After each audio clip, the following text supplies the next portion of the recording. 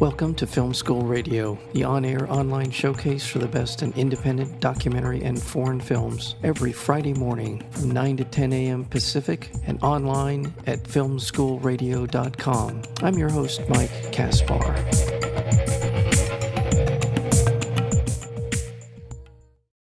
Director Ivy Meeropol's expansive new documentary film, After the Bite, focuses on the impact that a 2018 fatal shark attack on a boogie boarder has on the town of Wellfleet, Massachusetts. The attack rocked visitors and residents alike in this idyllic summer community of Cape Cod, forcing them to respond to the encroachment of apex predators, with the number of sharks increasing every year. After the Bite explores the repercussions for this beach community when rapid changes in the natural world begin to clash with a cherished way of life. Again, the film is called After the Bite. We're joined today by the director Ivy Meeropol. She's been here at Film School Radio previously for her work on a documentary titled Indian Point, which was about a nuclear reactor that's 35 miles from downtown New York City, as well as an incredible documentary film called Bully, Coward Victim, the Roy Cohn story. Ivy Meeropol, welcome back to Film School Radio. You've done such a wonderful job of locking into the rhythm and the mores, the culture of a community that's in the midst of a transition. It is facing its own set of challenges, and yet there is a bigger, more expansive crisis looming. Tell me a little bit about what inspired you to follow this story. I am fortunate enough to have spent a lot of time in my life on the Outer Cape. It's like a second home to me. As a kid, I spent time in Wellfleet and then now in Truro, and I'm actually talking to you from Truro right now. My family has a home here, and I spend a lot of time out here as much as I can for obvious reasons. It's beautiful, it's wonderful, the community's amazing. But I also found myself when I was shooting the Roy Cohn film, which I had the pleasure of talking to you about a few years ago, he spent a lot of time in Provincetown. So I was actually out here a lot in the off season and getting to know people a little more, the community that I hadn't known. Spending more time here, you can't help but hear all the stories about the seal, many more seals. And I mean, you just see it. I experienced it myself. And then, of course, stories of shark sightings and shark interactions. In 2012, actually, a friend of mine was on the beach and helped the guy who had been bitten that time. I was fully aware. I was living it myself. Okay. I swim in the bay, and I was getting a little nervous because the people were, saying, oh, they're actually in the bay too, which we never thought would happen. They're be on the ocean side, not in the nice, calm, quiet bay.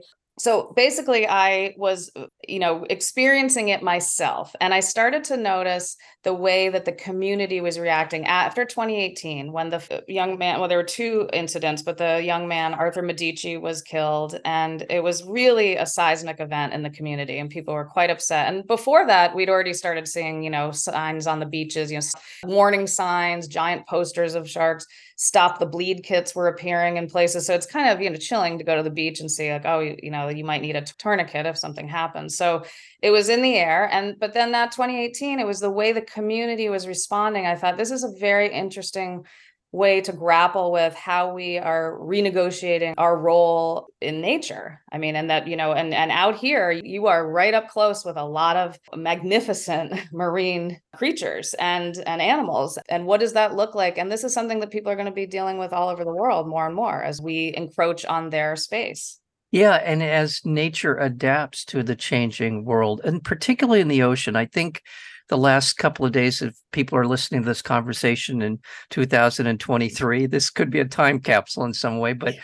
We just went through a period of time very recently where ocean temperatures along the coast of Florida were 100 degrees. Oh, I honestly did not believe that when I heard it. I thought that somebody made a mistake. So I guess what I'm getting to is this film is about what happened to Arthur Medici and the way the community reacted. But our relationship to nature is definitely under duress right now.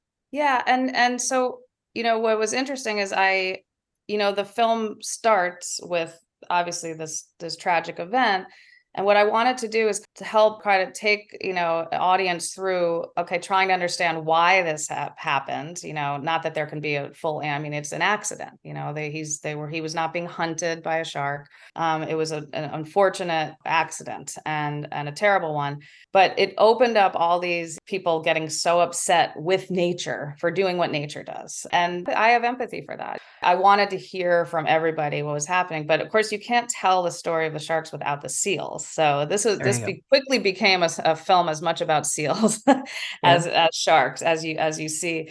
And to me, that was a fascinating kind of turn, because the seal story is a conservation success story that is now causing problems because they are drawing the sharks closer to shore, which means closer to us. The resentment, against the seals, led me to discover that which I didn't know, that we had completely wiped out the gray seal population in the Gulf of Maine.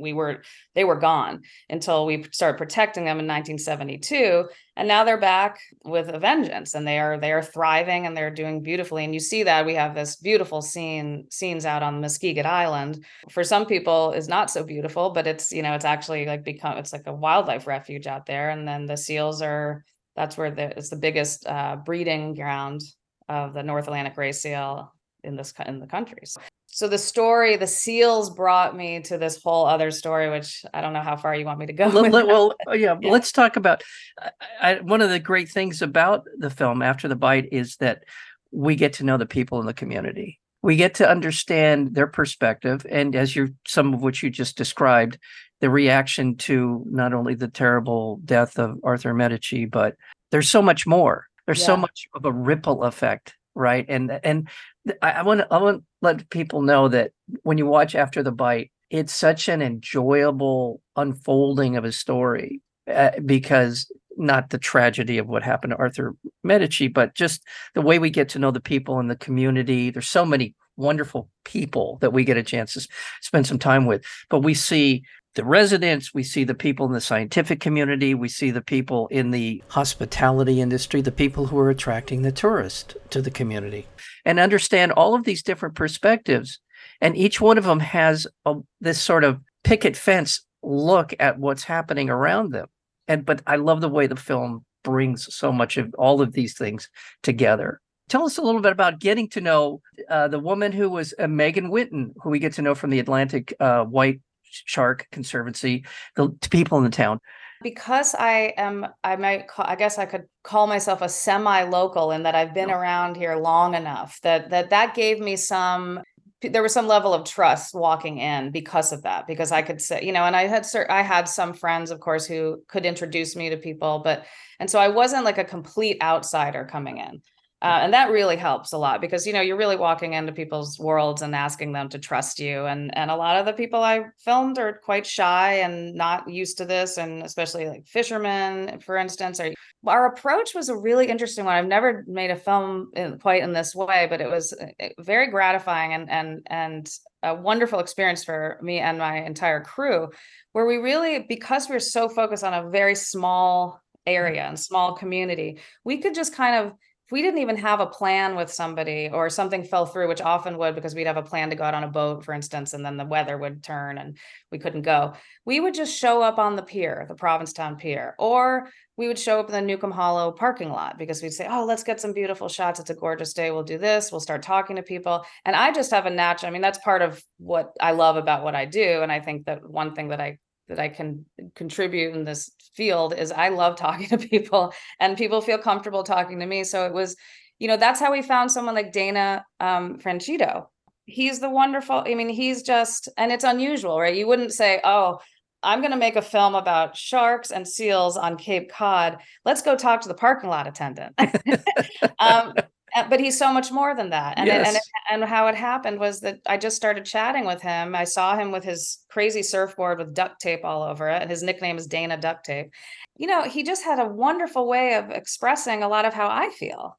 And that's what I look for. I'm looking for all points of view, but I'm also sometimes looking for someone who is articulating how I feel about something. Yeah. And Dana wound up, we started calling him our guru. and he just felt like a wonderful through line to, kind of Yeah. just see someone who has to keep telling the cars, people coming in the cars, oh, a shark was seen today. Oh, we got to be careful. The black flag is up. But then to have him also say these wonderful things, which actually, interestingly, press seems to be picking up on already. This the way that he talks about, that humankind must learn humility in the face of nature.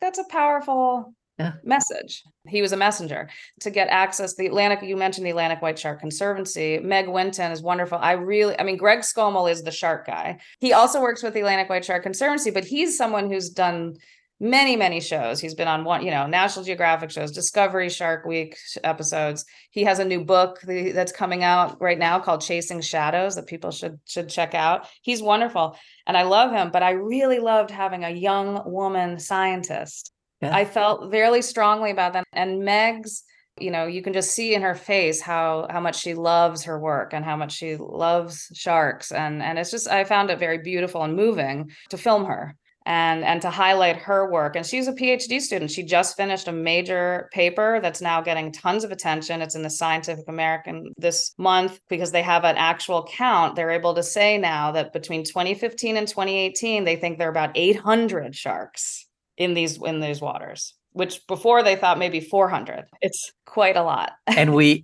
get into some of the reasons why that's the case in the film, which I'm not going to say much more than that as to why there's such a tremendous increase in that population. But I love Dana, and leave it to a surfer to understand the relationship between us and nature. Yes. Honestly, I've spent time. I used to badly surf, but I know a lot of people who were dedicated to it, and they almost always had this affinity and this respect and admiration for nature, because nature was providing them with free entertainment, right? All you needed was a board and you could ride. I mean, it's one of those beautiful things about surfing is just need a board. Yeah. And also to be someone who goes out and surfs, you have to have a healthy respect for the ocean, which is some part of what we want the film to express as well. It's like, the ocean is an incredible and mysterious place. I just want to remind our listeners that After the Bite will be premiering on Max on July 26th. So if you're listening to our conversation, it is on Max right now, as well as it'll be on HBO at some point. So be looking for this After the Bite. I want to go back and talk a little bit about Meg Winton and her importance in the film and importance in understanding the situation. So it's through her work with the Conservancy that we're getting facts. We're getting an understanding of the science of what's happening to the oceans and to our environment, as opposed to how I feel about what's happening. And this is where science and politics and our understanding of what to do are in direct conflict with how we're going to address this. And where that conflict becomes its most acute is nature doesn't care. Nature will do what it has to do in order to survive. It doesn't. But that's where we're at, right? Yeah. I mean, that is what the film is about. I think that's right. Yeah. Obviously, I mean, the scientists are so important to the story, and I want them to be, front and center. We decided early on, especially when we started talking about like issues of climate change, which we don't lean on too heavily here because there's not a lot that the shark scientists are loath to say that the sharks are up here on the Cape because of climate change, because we don't know enough about sharks. The sharks go all over, they're probably moving to warmer waters, but they are evidence-based. Scientists will not say anything unless they can absolutely prove it, right? Right. But what was important for me is have the fishermen who are, they really know what's going on out there, and they're just observing. They're not saying it's because of this, because of that. Although some of them they'll say, but they're saying that fish hasn't been up. We've never, you talk to a fisherman, they say that fish, that bonito I've never seen them up here like this. That's a southern fish. Yeah. So when they say, that tells me something's going on.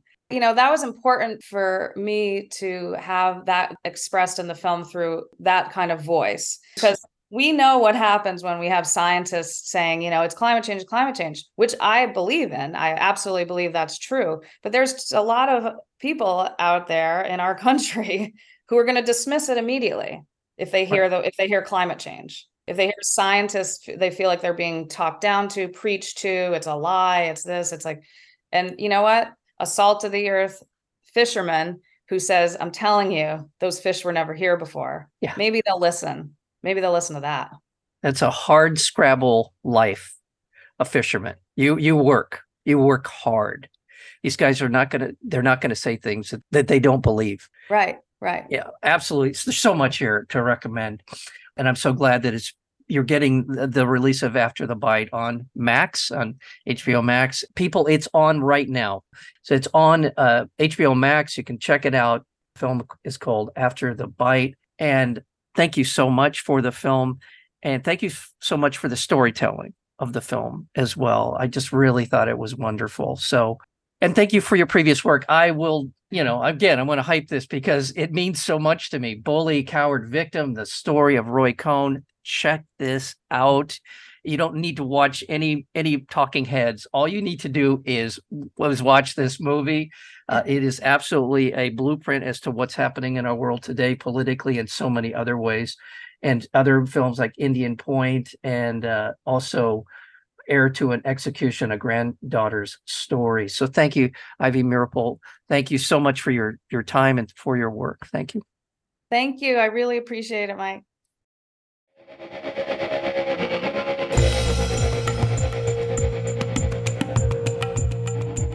You've been listening to Film School Radio, the on-air online showcase for the best in independent documentary and foreign films. You can find out more about the program at filmschoolradio.com. I'm your host, Mike Kaspar. Thank you for tuning in, and we'll see you next week with another edition of Film School Radio.